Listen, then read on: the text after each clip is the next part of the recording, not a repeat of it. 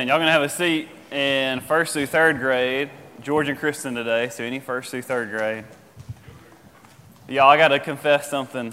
Fran sent me into Walmart last week to go get washable craft paint, and I got the wrong kind of paint. It was me. I did it. So you can send your clothes to my house. I'll attempt to get the paint out. That's my bad. But we're glad you're here this morning, continuing to start Genesis. We started Genesis last week. If you missed it, we kind of talked about how big of a deal and how special of a moment it was for our church to be able to, on the first Sunday of a new year, to start from the beginning, the literal beginning, in the book of Genesis. That's long and big and we'll be in for a minute, but holds so much relevance and importance for us to understand what it is to follow Jesus. It would be a lot like us jumping into the middle of some television series, maybe with your spouse or some like really long Netflix series that you pick up in the middle, and you not have an understanding of all the things that came before, the origins of the people or the events or timeline. And to study Genesis would be like you going back to episode 1 and starting to understand what all the things that we currently walk in as far as people of Jesus and the church, what that means. And that's what we get to do, and it's really special. It's a cool moment for our church.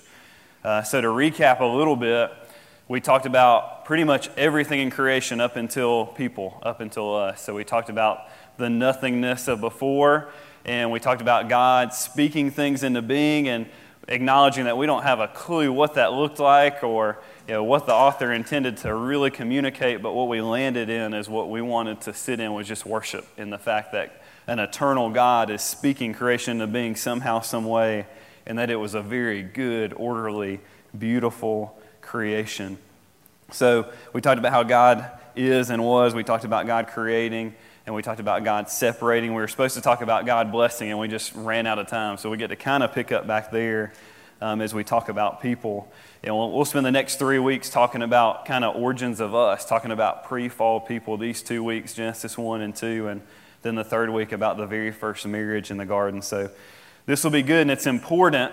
I was going to pick a specific movie to reference, but what I realized, I think 90% of movies are this, that there's a character, and they're not really sure where they came from or what they're supposed to do with their life.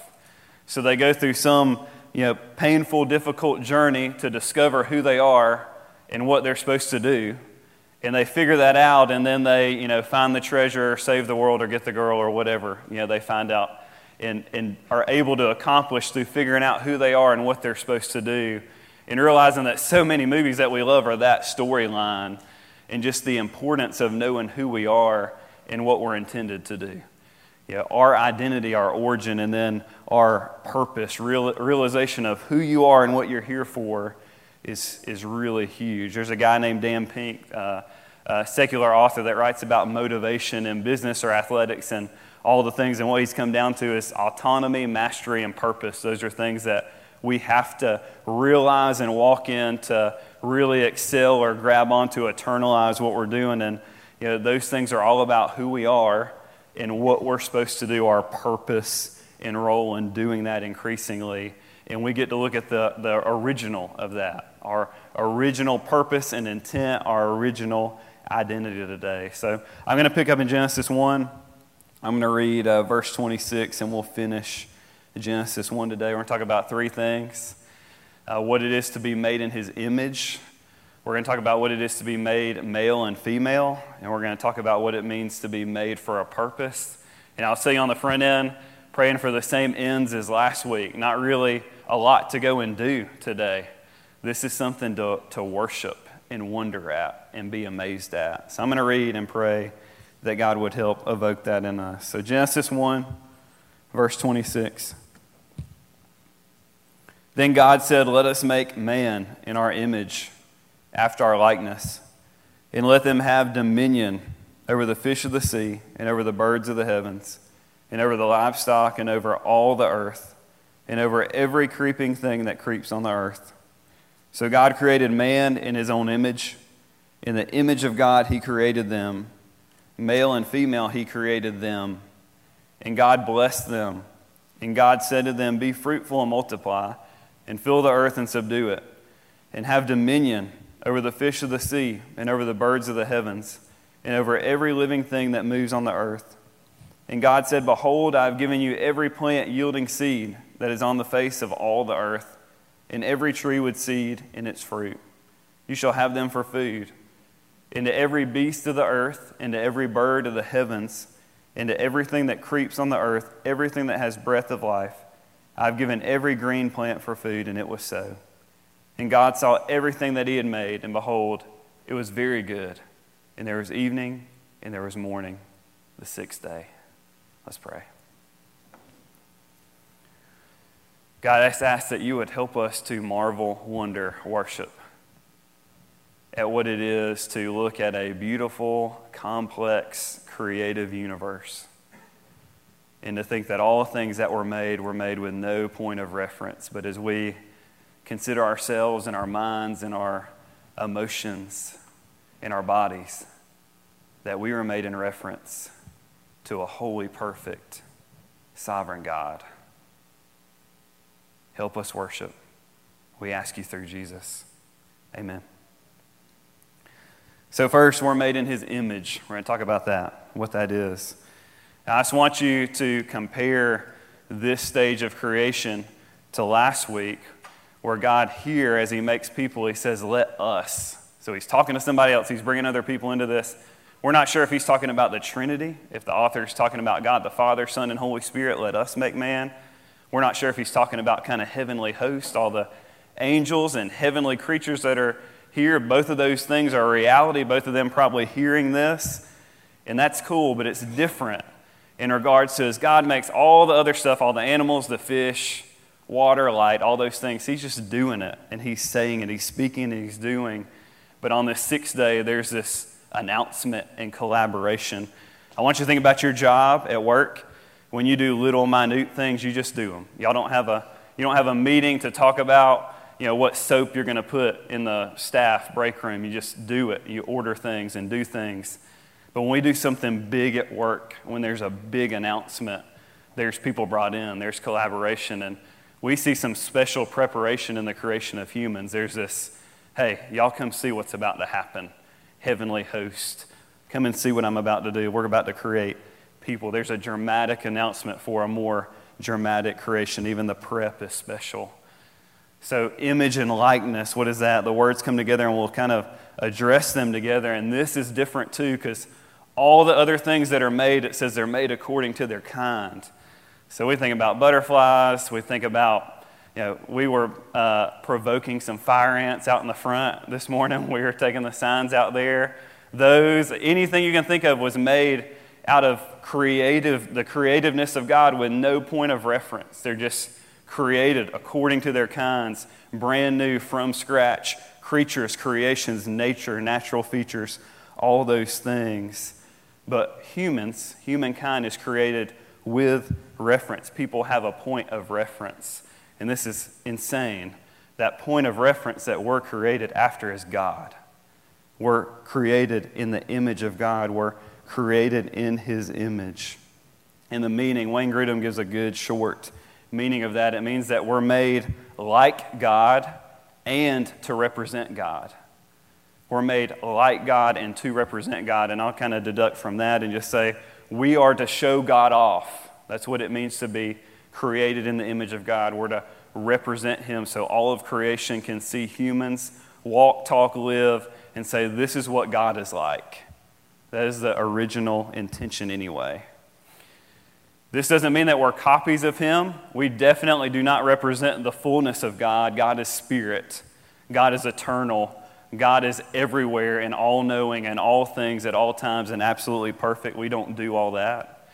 But at the same time, we're not merely statues. As we might make a statue of somebody, it might represent their image, but they just kind of sit there. We're living statues, and so many of the things that we do in his image are invisible. They're mental and emotional capabilities to feel and have morals and all kind of things. We're kind of in the middle, but bottom line, we're to show God off. It's what we're made for. It's what it is to be made in his image and likeness. We bear his image. And that is so important to hold to and grasp because it's kind of the pinnacle of what Jesus comes to restore and fix. It's a huge point of the gospel application to our souls. It's fixing our original image-bearing job. We'll see really soon in Genesis, not far after the fall at all, God began to gather a nation to bear his image to other nations. He gives them rules and laws, not because he has the power trip. God is all-powerful. He doesn't gain satisfaction by calling a group of people to follow rules just because he says so. He gives them rules and laws so that they will act in a different character and nature than all the nations around, so that they will bear his character. He begins quickly to restore image-bearing to his people. From the beginning, we're meant to show what an invisible God looks like, to make an invisible, spiritual, not in space God visible, to evoke worship. The fall, of course, will distort that, and a primary role of the gospel will be to recover what Adam and Eve failed to do, to bear his image. He restores our job, Jesus, by image bearing perfectly. We read Hebrews 1 last week. We talked about how Jesus bears the exact imprint of the nature of God, and that makes what Paul says in Romans 8:29, that we're being conformed to the image of Jesus, really cool. It means we get to marvel at our original purpose to show creation what God looks like. We grieve the fumble. We dropped that. We fumbled that. But Christ is actively recovering that original identity in us. It's a primary effect of Jesus' work in our life to recover our primary identity is image-bearing people. And that means that we approach whatever we do with this dignity of purpose. It's kind of the pinnacle of being and doing. We don't go to image-bearing, so it's not coming to church so we can bear the image of God.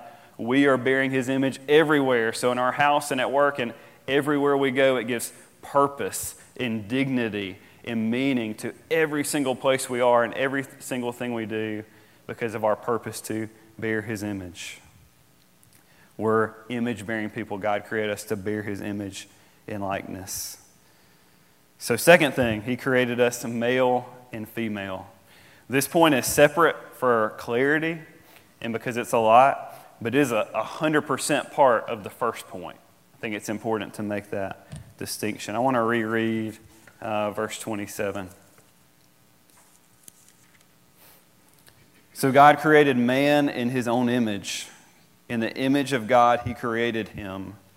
Male and female, he created them. So this is important to understand as we look at that, and it's going to take you mentally for a ride for a little bit. It took me for one this week. God is spirit. He's not biological. He's spiritual. Gender is created biology. And this is really hard to hear, but on paper, God does not have gender as we have gender, as he is a spiritual being. God does not have gender as a spiritual being like we do.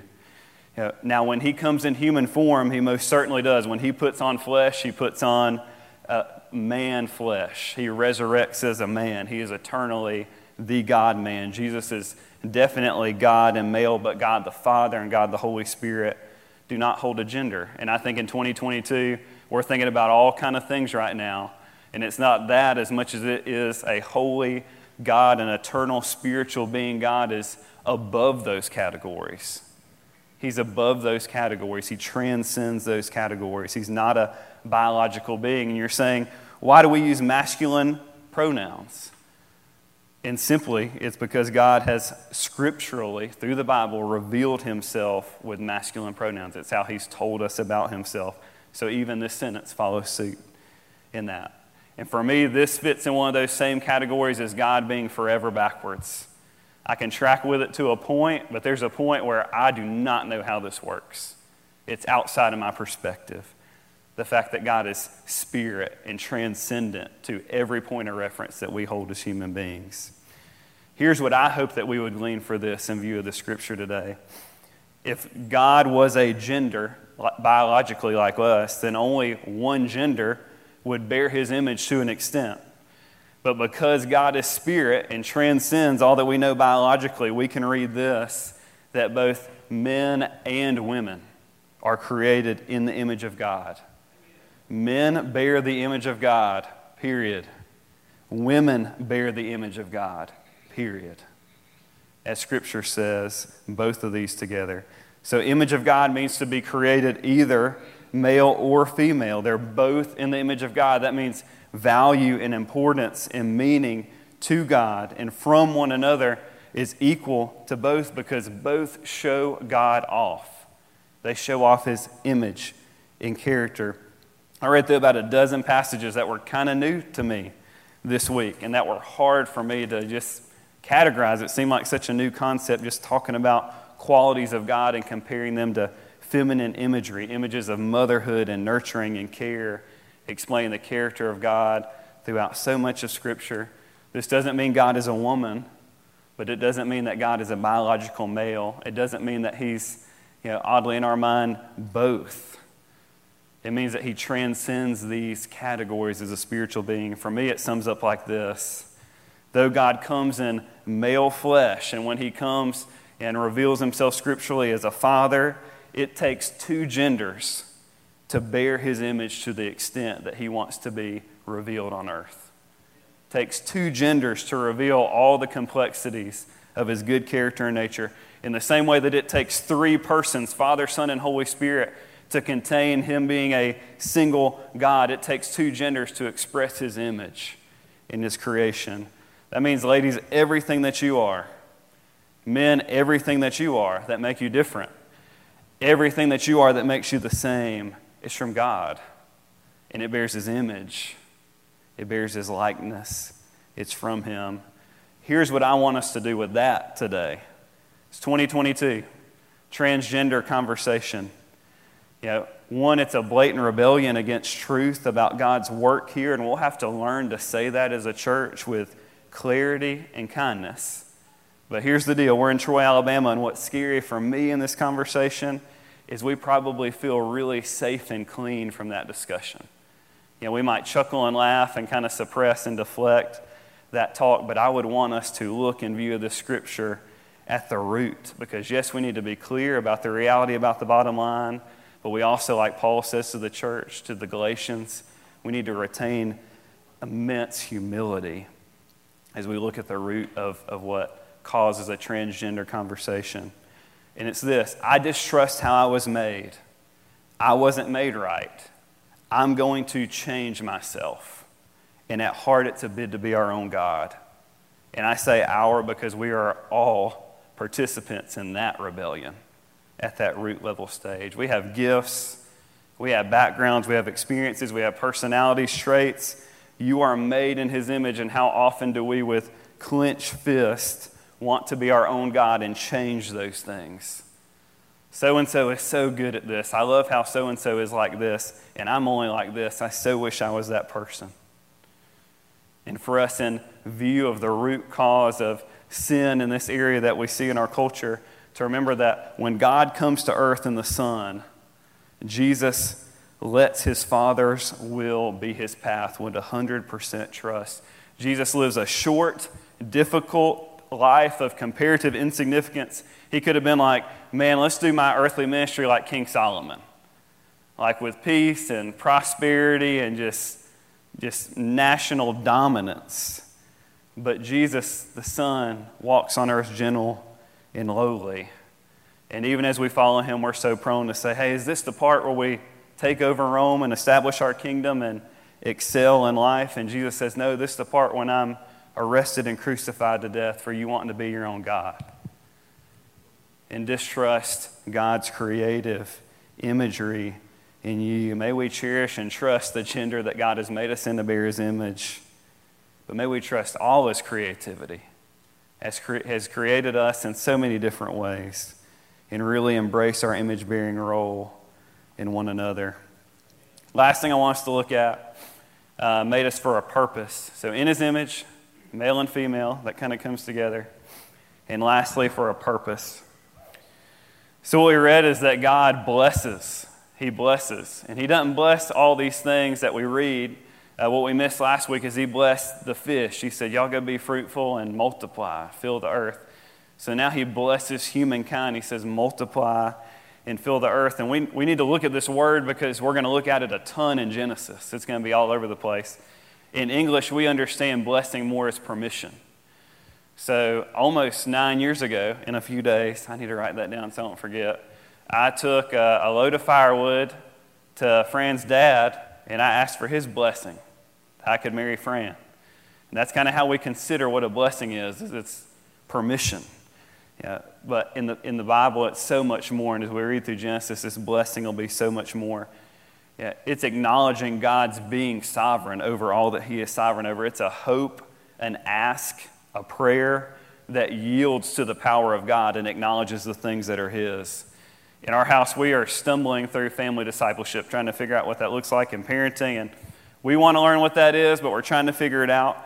One thing that is stuck, that was passed down to me from a great influence in my life, was the blessing. So one of the few things I feel like we got a handle on is every night I touch all three of our boys and I tell them to sleep well, grow strong, and to know God very soon through Jesus. I'm powerless in regards to all three of those things. Shortest in melatonin. I can't make anybody sleep. I can't make them grow. I sure can't bring about saving faith in them. I can cultivate and I can position, but ultimately I am powerless in regards to all three of those things. It is me speaking to them, putting a hand on their head, and asking God to do supernatural things through natural means that I cannot do. And what it means in context of creation is God looks at animals, he looks at humans, and he blesses them. He says, y'all go live, but be a part of supernatural things that belong to me. And it's amazing. Bottom line, what it means in regards to understanding creation is we're not robots. We're free and active, but we're also not alone. We're not robots, but we're also not alone. We are free beings inside his sovereign power that would choose not to create us and leave, but to create us and stay and work and give us purpose and role. So out of this blessing, there's a purpose to fill and rule. And God says, I want you to fill and rule, and here's all you need to do. Let's reread that real quick. I'm going to pick up, I think, in 28. And God blessed them, and God said to them, be fruitful and multiply, fill the earth and subdue it, and have dominion over the fish of the sea, and over the birds of the heavens, and over every living thing that moves on the earth. God said, behold, I've given you every plant yielding seed that's on the face of the earth, and every tree with seed in its fruit. You shall have them for food. God says, fill the earth, rule it. Fill and rule, the two original jobs. So God said, I'm making you to bear my image, to show me off to all things and all peoples. You're going to do that through two jobs. Fill the earth up and subdue it. Have dominion. You're in charge. These two things. These two things are at the core of every desire in our heart. They're good things. They're original intended things. And they're things that are God's work that he lets us participate in. We get to share in God's work. He's filled the earth. He's filled the earth to this point with all the creation. And he's in charge sovereignly, and we get to participate in that as image bearers. We also get to fill and rule. And this is beautiful for about one more chapter. And then we fall. Filling will get corrupted by the fall. One of the first things God says is, hey, mamas, babies are going to be difficult. It's going to be painful. It's going to get hard. Or you buckle up. Genesis has more sexual sin than the raunchiest Netflix drama you could dial up right now. Death makes filling the earth hard. They're not intended things. They're things that are ushered in with the fall. To rule will be hard. There'll be thorns and thistles that infect work.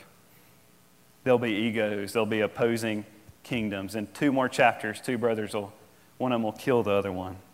There'll be war. There'll be death. This beautiful purpose will get painstakingly hard and frustrating, and y'all deal with it every single day at work and house and in your own hearts and minds. But the image of Jesus in the New Testament, think about some of the images that Paul uses, that John uses as they write. What does Paul talk about in Ephesians 5? Jesus comes as what? A husband to a bride, the church. And he fills the earth with spiritual children. He recovers our original job perfectly, fills the earth by calling dead, rebellious sinners to new life. He creates a family. He fills the kingdom with spiritual children. Then this Jesus, that would be the one that would become obedient to death, even death on a cross, God will exalt him and bestow upon him the name above all names, to which every knee shall bow. What does Paul say in Philippians 2? On heavens and on earth and under the earth. Rule, dominion over all things perfectly, even sin, death, the grave, Satan, eventually in the culmination of the kingdom of God. And God calls us into that. We get to recover our original purpose and roles through the person and work of Jesus, our big brother that's come and done what we couldn't do, to fill and rule in a way that we never could. We get to be a part of his filling through using our mouths to share the realities of Jesus living perfectly for us, dying for all our brokenness. Through that, God brings more spiritual children into his family and kingdom. And we get to subdue and bring order, dominion under his sovereign authority. We get to be a part, reclaim our original purpose through the person and work of Jesus. Beautiful purpose. I'm going to pray and ask for the same thing for last week, that we who would love to go do something really fast so we can be done with this and move on, we just get stuck marveling at the fact that God would make us to show his beauty and character and image, and even as we would drop that he would come personally in the person and through the work of Jesus to restore these things, to maintain these purposes in us, to fill and rule. Let's pray.